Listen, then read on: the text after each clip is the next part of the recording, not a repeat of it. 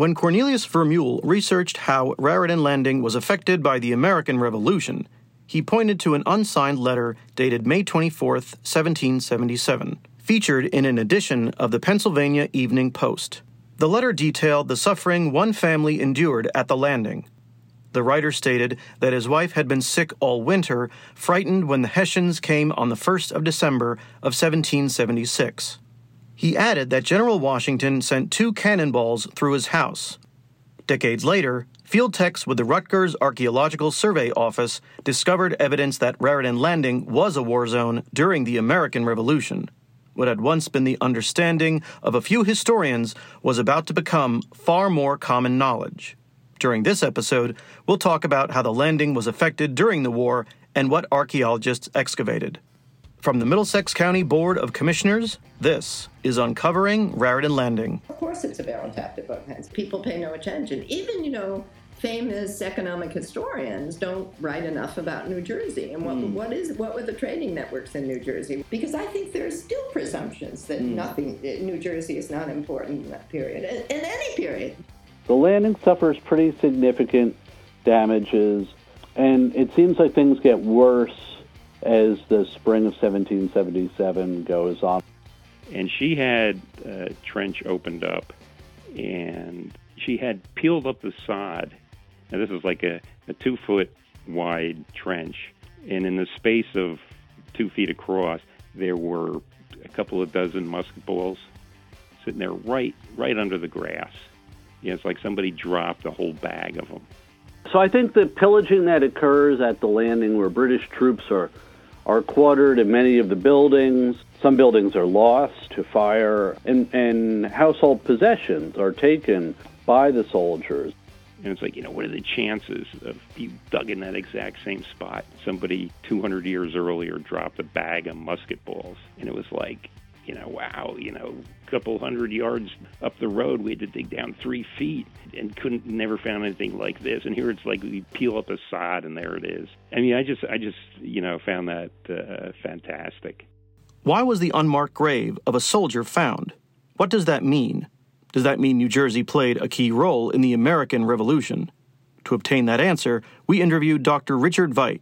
Again. Well, New Jersey plays a central role in the American Revolution. It's been famously called the cockpit of the Revolution because there is so much of the conflict occurs here, and we have significant military engagements at, the battles at Trenton and Princeton, the Battle of Monmouth, Springfield, Connecticut Farm, Short Hills, Red Bank, as well as dozens and dozens of skirmishes.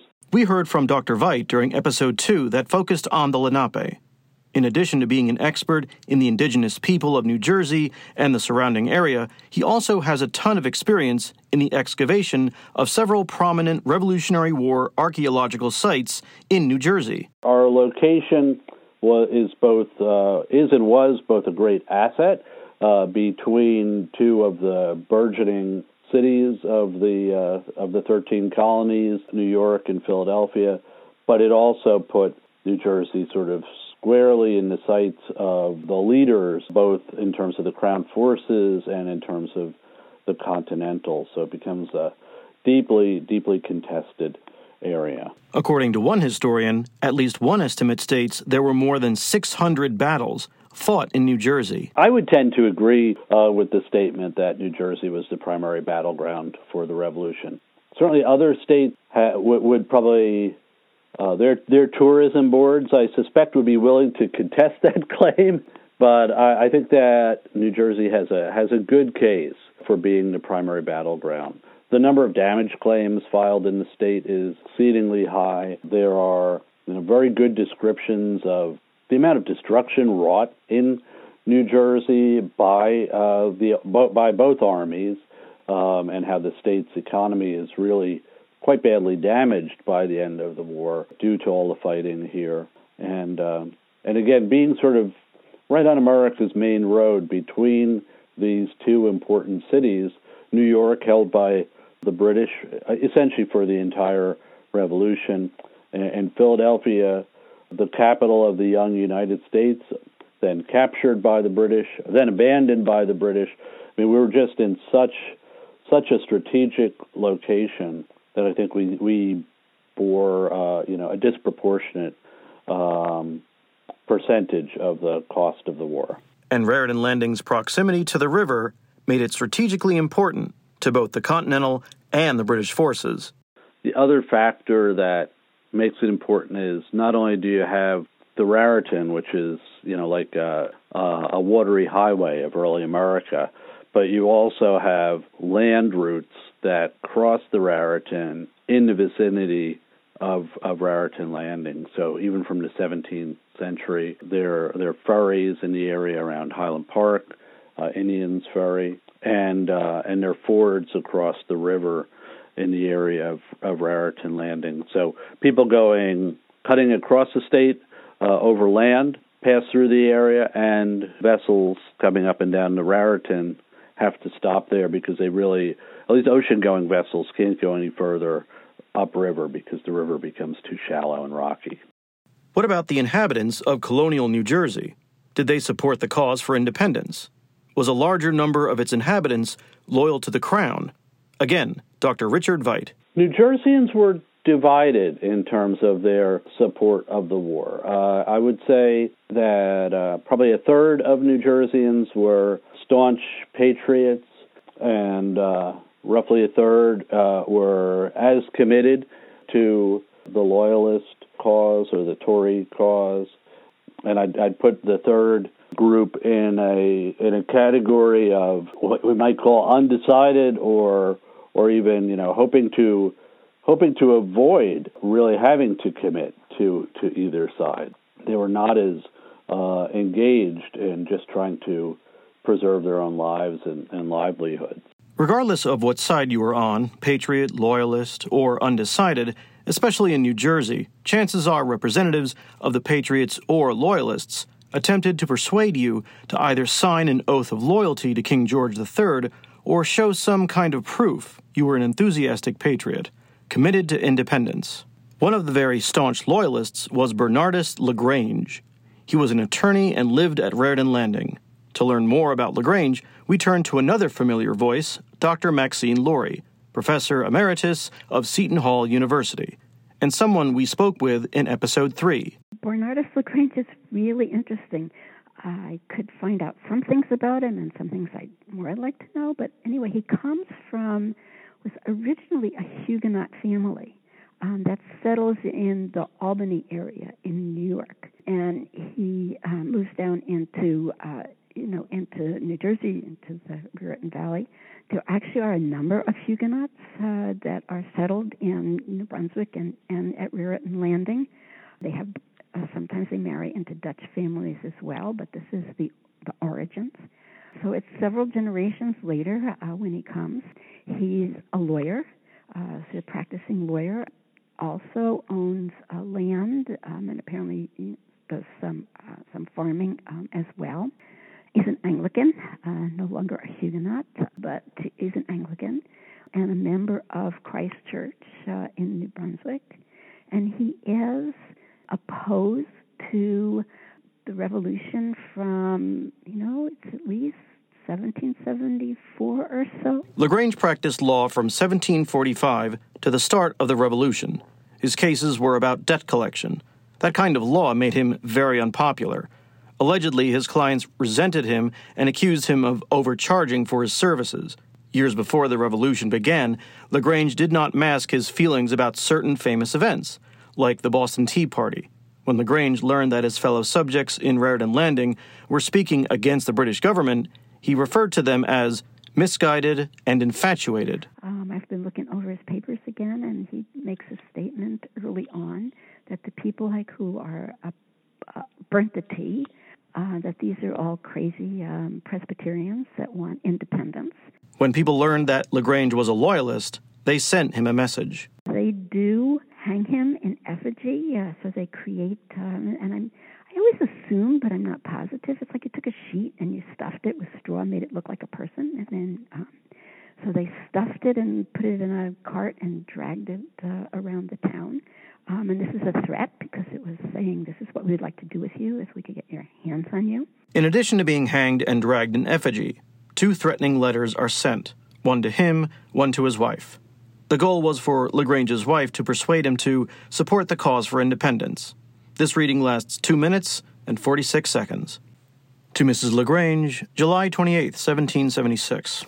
Madam, it is with pleasure I look around, and behold so many of my countrymen fired with a martial spirit, who cheerfully leave their wives and children at home and undergo the hardships of a campaign, and hazard their all in the field of battle. Behold how firm and united we stand, taking each other by the hand, are determined to support our just rights and privileges, or fall together.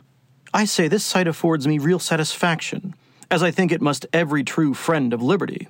But amidst of the many thousands who pour forth from every quarter, I behold one, nay, one of my neighbors, for whom I formerly had respect, safely hanging back, who as yet has given no assistance to the general defense, but has, by the whole of his conduct, proved himself an enemy of the independent states of America, and has for some time past, conscious of his own wickedness, concealed himself from public view. He is supposed by many to be in his own house in town. A search will shortly be made. I therefore, as a true friend, entreat you to advise Mr. Lagrange to appear in public. No man will molest him, if he could not before so cheerfully obey the Congress, because he thought he owed allegiance to the King of Great Britain. That objection is now removed by the Declaration of Independency. Beg of him to join with his countrymen in supporting the cause of freedom. He surely cannot spend the remainder of his life in the secret manner he does at present. I shall be very sorry to see Mr. Lagrange's estate seized and made use of for the public, which will shortly be the case, unless he proves more friendly to his country. I would not have you imagine that this is all conjecture, or that this letter comes from a person unacquainted with the proceedings of the convention of this state. Therefore, if Mr. Lagrange is desirous of living happy and enjoying peace in America, let him come out as a friend to his country. Otherwise, I would advise him to repair to Staten Island, where I wish he was. Remember, it is high treason to revile against the states of America, or the ruling body of them. Mr. Lagrange used to say the church to which he belongs was in danger of being destroyed. Let him read the new constitution of this province, and ever after keep silent upon that head. The Presbyterians are not such devils as you formerly imagined. Neglect not giving good advice to your husband. I remain yours, K.L., a mechanic. May you remember me of my old name. K.L. the mechanic, that signed the letter, was presumably a member of the Mechanics, a group similar to the Sons of Liberty. By the time this letter was written, British naval vessels and British Army transports had reached Staten Island. The enormous fleet of 70 ships, according to one historian, was roughly half of the British fleet. 34,000 British troops were either stationed at Staten Island or on transports ready to land on Long Island. Preparing to face them was General George Washington's Continental Army, but clearly not as experienced as their opponents. According to another New Jersey historian, Richard McCormick, Washington's army that moved south from Boston to defend New York City had no more than 2/3 that amount. In late summer of 1776, Lagrange left his home in Middlesex County. And he's scared enough that when the British land in the summer of 1776, and they land Staten Island, Long Island, he goes over to the British. While Lagrange was enjoying the safety of the British Army between late August and late November, British forces pushed Washington's army from Brooklyn to Newark, and then New Brunswick. This maneuver is known as the Long Retreat. In early December, Washington crossed the Delaware into Pennsylvania. Crown forces and Hessian soldiers encamped from Hackensack to Trenton. According to historian Richard McCormick, the headquarters was New Brunswick, which was just across the river from Raritan Landing. The man in charge of pursuing Washington's Continental Army, Lord General Cornwallis, encamped at New Brunswick. After the Battle of Trenton, the Continental Army encamped in Morristown for the winter of 1776 and early 1777.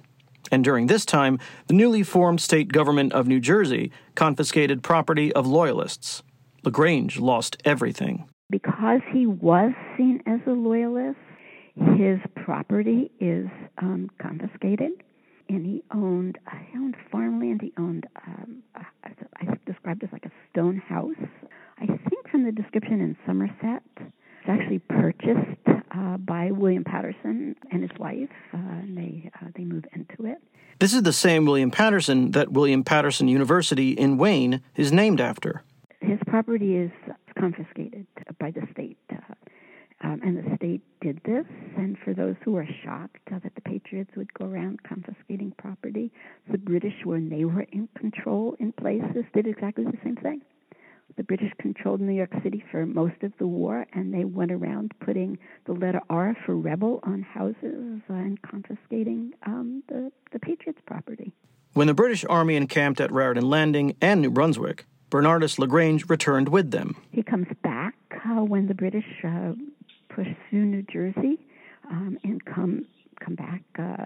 They settle a large number of soldiers in New Brunswick, and he's one of the ones going around and basically insisting that people take an oath of loyalty to the king. In the fall of 1776, it's estimated about 3,000 people in New Jersey do that. They think the war's lost. They think maybe the war is about to be over.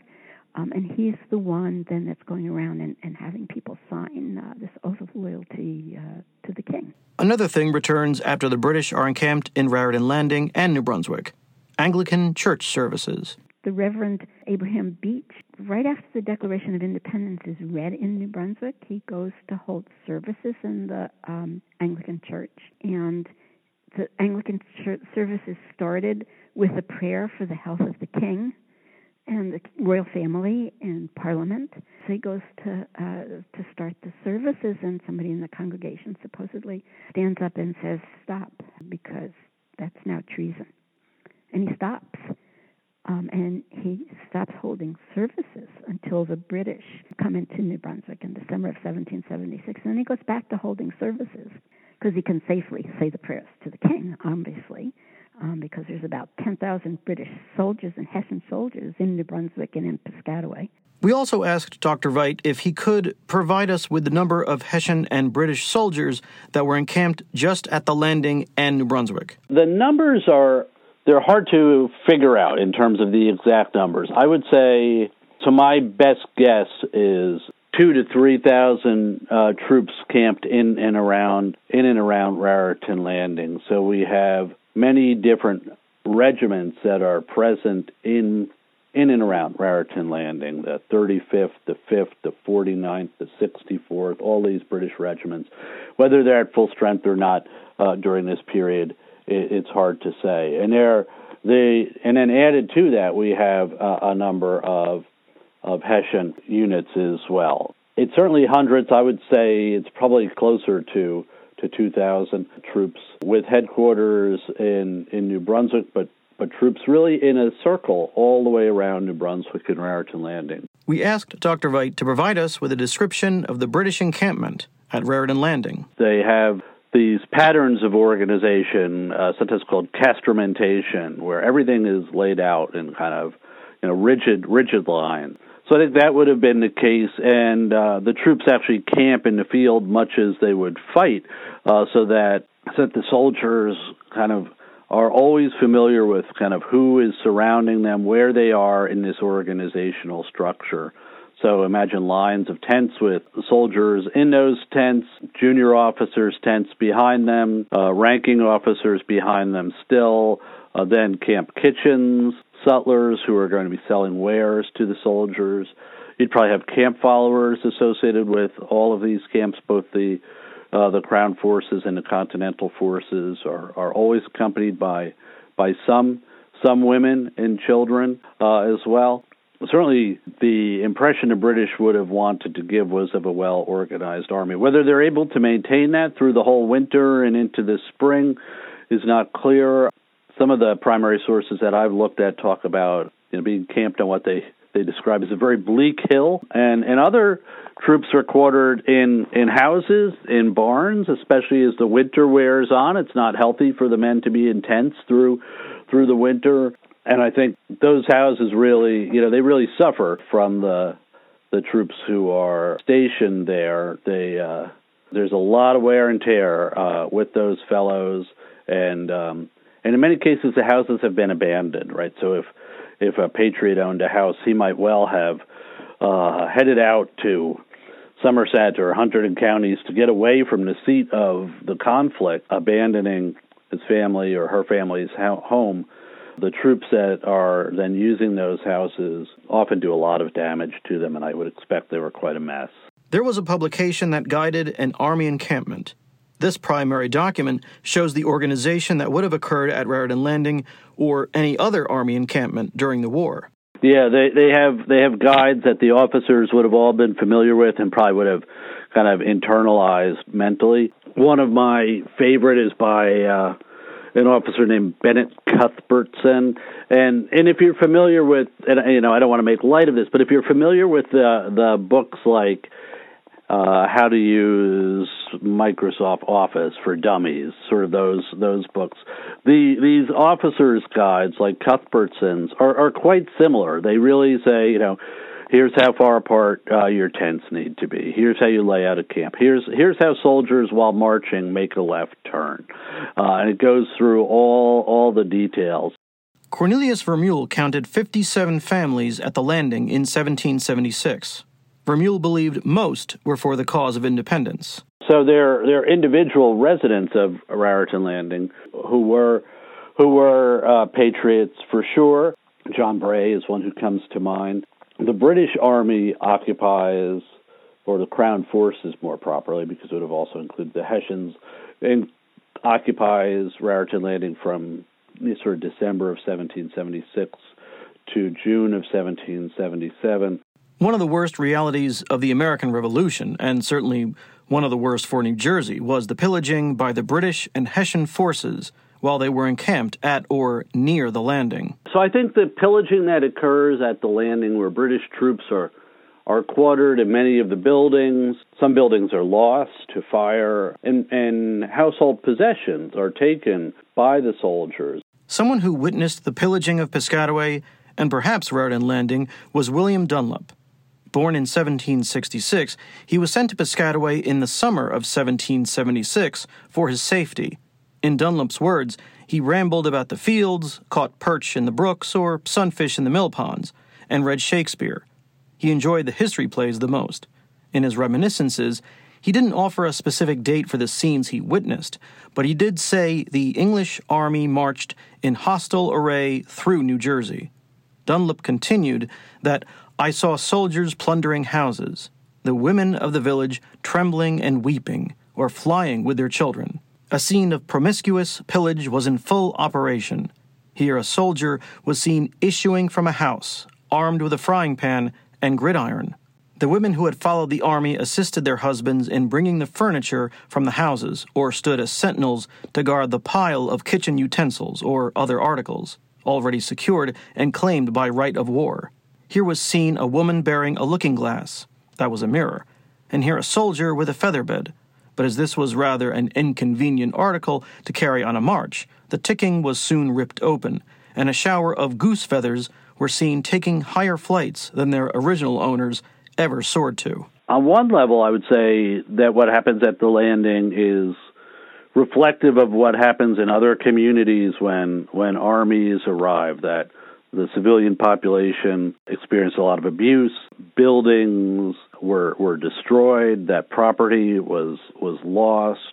But there are instances in the Raritan Valley, there are instances that might be characterized today that are so horrific that today they would probably be characterized as atrocities or war crimes. According to Dr. Maxine Laurie, Middlesex County had more damage claims than any other county.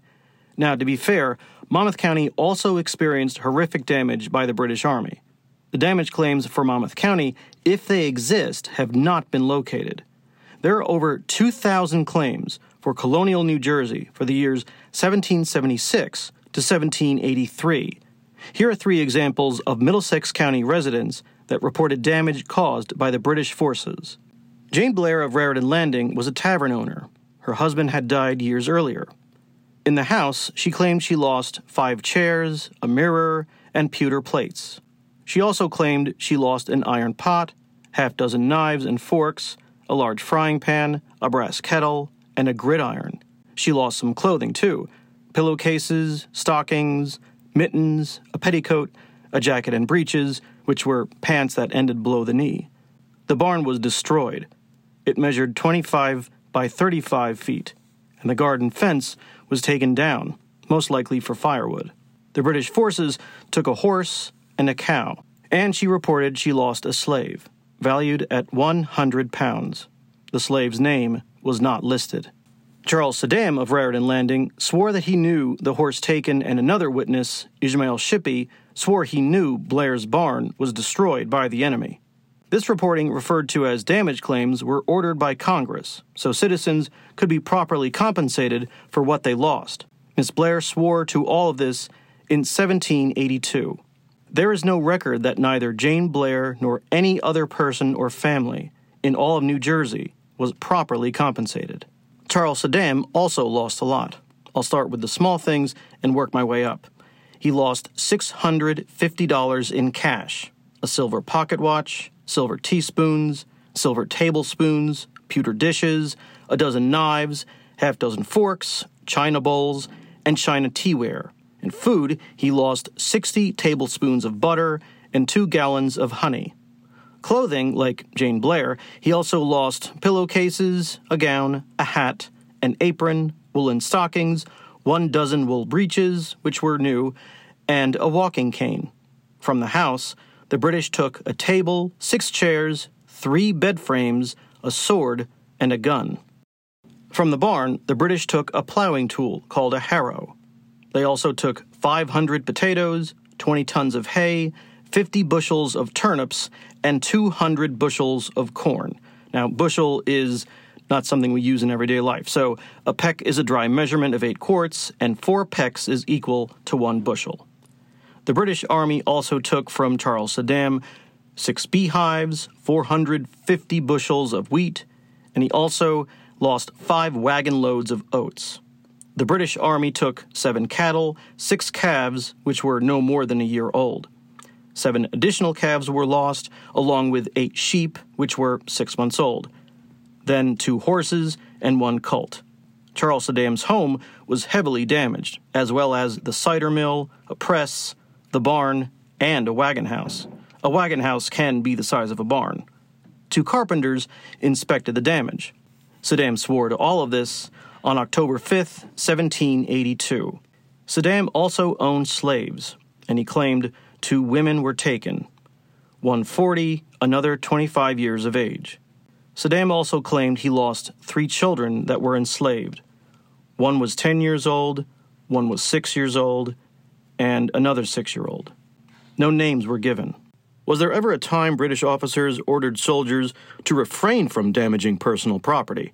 Dr. Richard Veit. One of the things I noticed in reading orderly books, which are essentially the day's orders, it's a book of orders for that day that regiments and other units keep. They're really useful for historians because they're sort of a day-by-day diary of a military unit.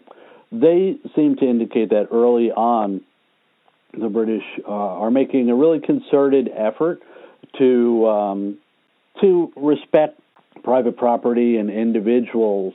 So, for instance, I remember one case where a British soldier, I think, steals liquor from an individual, and the soldier is whipped in punishment pretty harshly. But as the conflict drags on, particularly after the battles at Trenton and Princeton, it seems like attitudes shift. Another officer's diary, it might have been John Peebles, I'm not sure, says, went out foraging, burned 3 houses, back by noon. And I just thought it was such a callous statement, which also showed, how attitudes of the British troops and officers towards the Americans had changed, and presumably those attitudes on the other side had changed as well as the conflict drags on. The British Army were encamped at Raritan Landing and New Brunswick from December 1776 to June of 1777. During that time, there were a number of smaller engagements called skirmishes. The first was on January 23, 1777. American militia attacked a British foraging party at Charles Saddam's and Hendrik Smock's place on the road up the Raritan, present-day River Road. Another took place on February 22, 1777. 15 British soldiers were captured beyond Raritan Landing during an attempt to capture the British Guard at the Landing Bridge, where the Crown had thrown up defensive earthworks. The third action occurred near Raritan Landing. The Battle of Bound Brook was a surprise attack conducted by British and Hessian forces against a Continental Army outpost at Bound Brook on April 13, 1777. The British failed to capture the entire garrison, but they took prisoners. The British troops, 4,000 strong, left late on the evening of the 12th from New Brunswick under the command of General Cornwallis. There was heavy fire exchanged in the vicinity of the Lough House upon the British Army's return to New Brunswick. So as the British pulled their troops out of New Brunswick and Raritan Landing, there's quite active fighting on the bluffs kind of behind the Lough House and today stretching into what is the Rutgers kind of nature preserve. That's what I would call, it's a skirmish, I would call it a heated engagement. And there is archaeological evidence for that, as well as for the British camps just outside of the community's kind of core. And that evidence comes in the form of musket balls, both dropped and impacted. An impacted ball would have hit something or someone. Buttons, gun parts, sort of all the accoutrements that would have been part of the kit of the soldiers during the Revolutionary War. So yeah, there's pretty good evidence for that. Approximately 1 year after British forces left their encampments at Raritan Landing and New Brunswick, the Continental Army celebrated independence. According to General Washington's orders dated July 3, 1778, soldiers were to make the best appearance possible and to adorn their hats with green boughs. This event was called a feu de joie, a fire of joy. To add to the celebration, General Washington ordered a double allowance of rum to be served to all troops. When the British Army was encamped at Raritan Landing and New Brunswick, Loyalist Bernardus Lagrange returned with them. Later in 1777, he fled again, this time to New York City, but we don't know specifically where. In 1783, he fled to London. He never returned to Raritan Landing or New Brunswick. Lagrange left 2 brothers, a sister, and a cousin in America. He reported that he suffered greatly as a result of his allegiance to King George III. He filed a claim with the Royal Claims Commission. When he goes to England, he files a claim.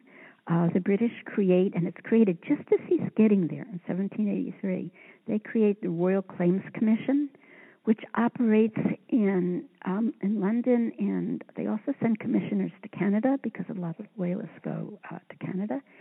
And you could go in and present your claims to this Royal Claims Commission, and they would look at it very carefully. And they were discussed, evaluated, and you needed 5 copies. You needed witnesses. So Lagrange is writing back to his minister, the Reverend Beach, send me a list of what was confiscated. He had to prove what it was worth so he could file his claims with the British. In his letters to Abraham Beach, Lagrange made it clear he was worried about the appraisal of his property. He feared the property would be undervalued and bought with worthless continental money, as he put it. He valued his law practice at £400 a year and stated he owned at least 2 stone-faced houses, plus land in several places. He wrote that he had 2 children with him and more than 10 grandchildren, with no means of support. It is possible Lagrange lied on his damage claims application. In total, Lagrange valued his property at £8,387 and 12 shillings, but received only £2,638 for the property confiscated. He was also given £240 a year for lost income and a pension of £120 per year. Dr. Laurie stated Lagrange fared better than African Americans that joined the Loyalist cause and later filed claims. Claims by African Americans who become exiles, the British were often inclined to deny those claims. They didn't believe them. In Richard McCormick's book, Experiment in Independence, Middlesex County filed the largest number of damage claims presented after the war. Dr. Maxine Laurie expanded on the damage done. And in the end, for for those who estimate the number killed in the revolution, more people are killed per percentage of the population in the American Revolution than in any other war, and more of the deaths are in New Jersey than elsewhere because so much of the war was actually fought within New Jersey. And I don't think a lot of people are really aware of that. The other consequence is that there's just an enormous amount of damage. Estimates are that it took like 25 years to recover after the revolution from the damage that had been done.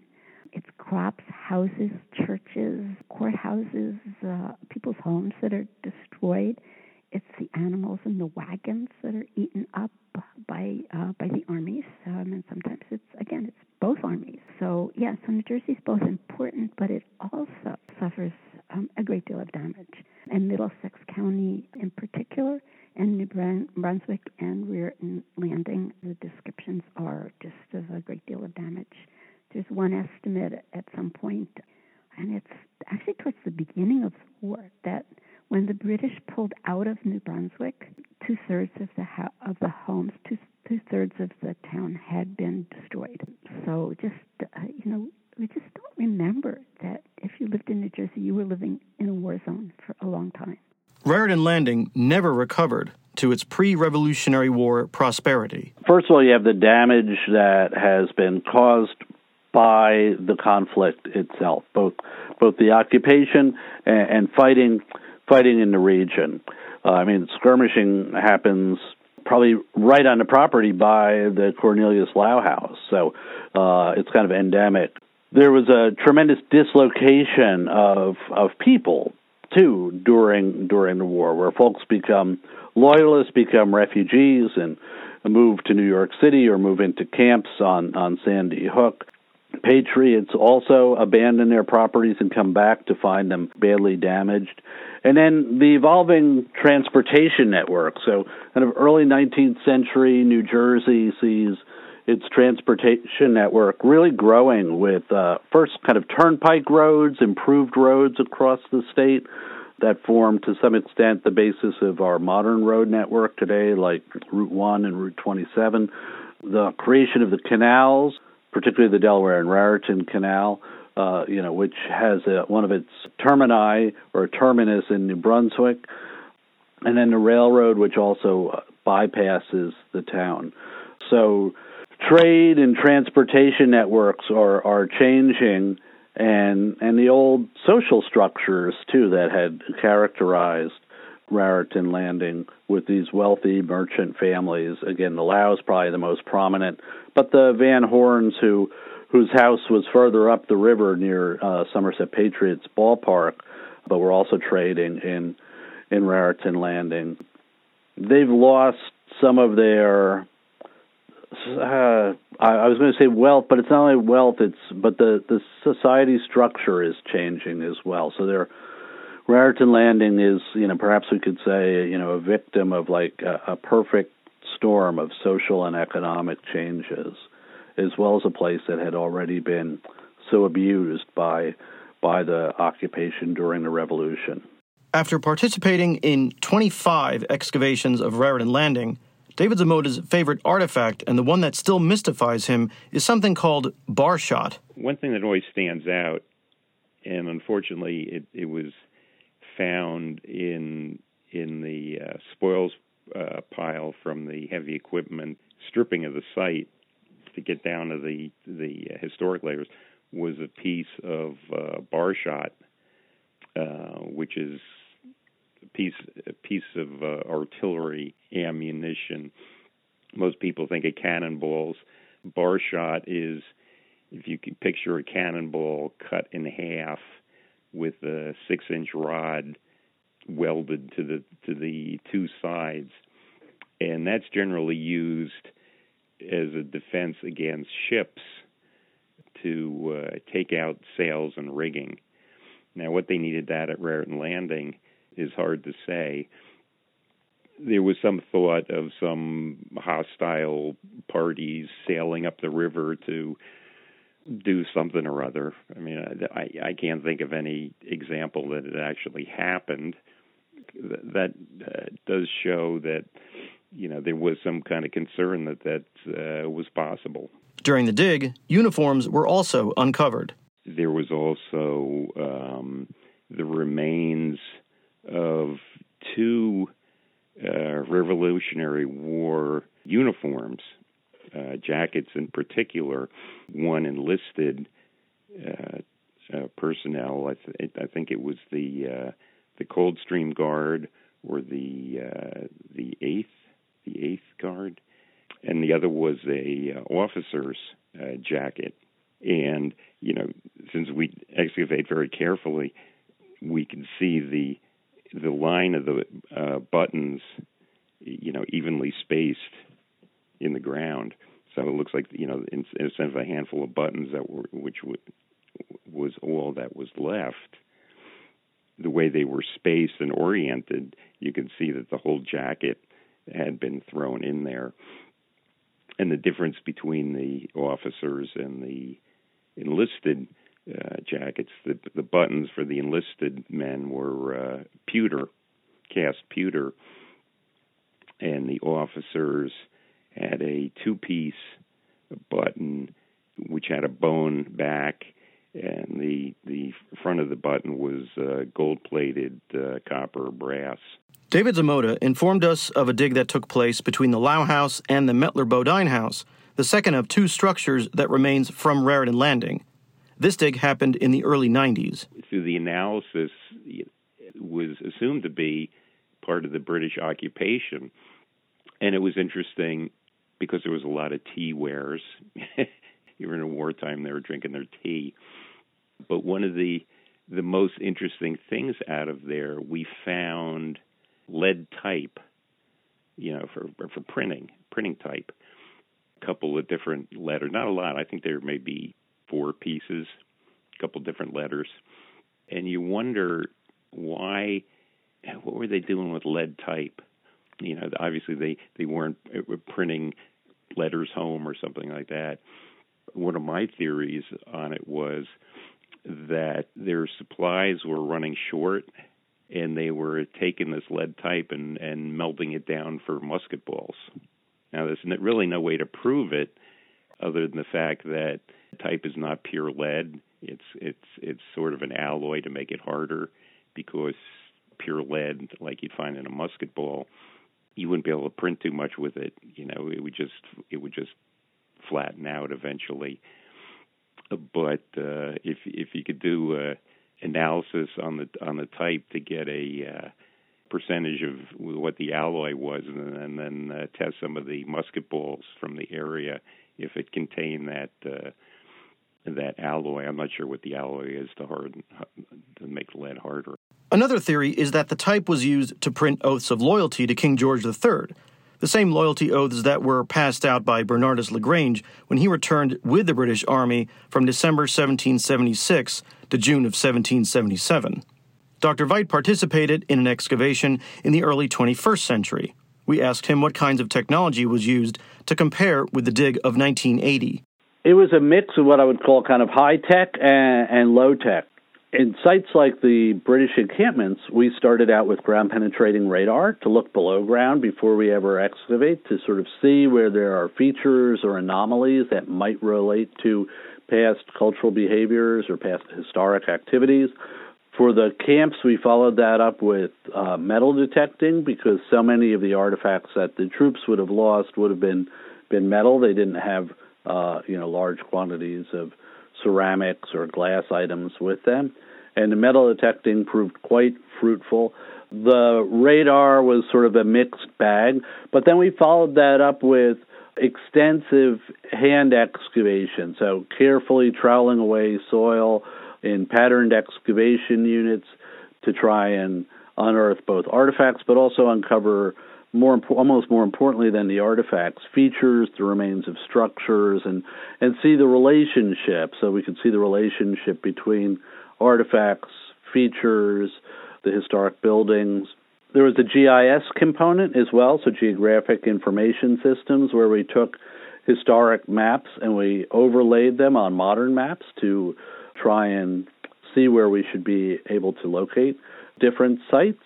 And that is interesting and fun and also really challenging, because you can imagine a map that a group of soldiers made in December of 1776 in the cold with a compass and a quill pen and a surveyor's chain is hard to line up with a modern map, but sometimes you can, and that's really exciting when they align. And then more recently, in terms of the interpretation, the archaeology has informed things like museum exhibits, and a colleague, Ed Gonzalez-Tennant, using sort of gaming software, developed 3D virtual Raritan Landing or portions of the community. So it's archaeology is interesting because it sort of lives at the intersection of science and the humanities, and also at the intersection of kind of cutting edge technologies with very, very traditional methods, excavating with shovel, trowel, and screen. Those combined approaches can give us a really very rich view of past communities like Raritan Landing. We also wanted him to tell us what he discovered during the 21st century dig. Raritan Landing yielded some of the richest archaeological collections from the state and from the entire region. The Revolutionary War finds are especially interesting. In the British camps, we had gun parts, musket balls, military buttons, cartridge box insignia, all of which were found in a very patterned way on the landscape, and speak to how the army camped outside of town. On the other hand, in the town proper, there were some really fantastic finds. In one case, I remember archaeologists found it was more than a dozen buttons in almost the same location, presumably from a British officer's coat that had been lost with all its buttons, and all that survived today were the buttons. There was a wonderful sort of the butt end of a very fancy pistol that had this kind of grotesque face cast in brass. There was a collection of tools related to gun maintenance and repair, perhaps an armorer's workshop. And these were found in and around the houses at the landing and speak to the lives of the soldiers who were staying in those houses in the winter into the spring of 1777. One of the most important facts regarding archaeological sites is access to the exact locations is usually limited. Dr. Veit explains why. Access to it is limited because we want to make sure that these resources survive for future generations. Archaeology has been described as the ultimate destructive science, with an analogy to an archaeological excavation being kind of reading a book and then burning each page of the book as one reads the book, and only having the notes you took on that page to kind of learn from in the future. Once an archaeological site is excavated, it no longer exists. All we have are the artifacts we've recovered and the records we've made during the excavation, maps, drawings, photographs, that sort of thing. So there's a fear with archaeological resources that if they are excavated or collected without careful records being kept, careful notes being taken, that we will lose information, so have less information in the future. Dr. Veit reminded us archaeology doesn't just occur in the dirt, but is an extremely long, arduous process. The project that I was involved in lasted almost a year in the field. But one of the things that's often not recognized about archaeology is that field work is important, but often the time in the field is kind of, you have to multiply it exponentially by the amount of time we then spend washing, processing, cataloging, conserving artifacts, and writing lengthy technical and also public reports. So we wrote a whole series of technical reports, and then Rebecca Yeaman, a very gifted writer, put together a popular book on Raritan Landing. So a year in the field can translate to 3 or 4 years of research and writing. Even if a site is destroyed by data collection, the remaining archaeological sites, whether they are public or private, are to be treasured as resources of learning. Archaeological resources on public lands, such as county properties in and around Raritan Landing, they are, in a sense, they belong to all of us as part of a shared heritage and part of something that's communally owned as county property. But the hope is to protect those so that future generations of Middlesex County residents and New Jerseyans can learn as much from them. Increasingly, archaeologists, though, are trying to work with the general public to bring people in as partners in their archaeological excavations so that they can both have the experience, kind of the thrill of discovery, of finding things, and a better understanding of the scientific and humanistic techniques that archaeologists use. Middlesex County partnered with the Archaeological Society of New Jersey to excavate the grounds of the Cornelius Lau House, also known as the Middlesex County Museum. The Lau House is one of the 2 remaining structures from the landing. The other is the Mettler Bodine House, a short distance down River Road. But before any digging was to take place, the county hired Tim Horsley, an archaeologist who was assigned to use ground-penetrating radar and magnetometry to search the grounds for the best places to dig. I spoke with him in April of 2021. That conversation and the excavation of the Lau House will be covered in the 5th and final episode of Uncovering Raritan Landing. Thanks for listening. Uncovering Raritan Landing is also produced by Mitchell Kevitt, who is also our technical advisor. We would like to acknowledge the generous support of the Middlesex County Board of Commissioners. This podcast is dedicated to County Commissioner Kenneth Armwood, who encouraged us to do something no one has ever done before. Special thanks to those interviewed, Dr. Richard Veit, Dr. Maxine Laurie, and especially David Zamota. Uncovering Raritan Landing is written by me, Douglas Salmack, Mitchell Kevitt, Colin Dougherty, and Emma Young. Edited and sound mixed by me. Our theme song is Fun Time by Alexander Mistrovsky.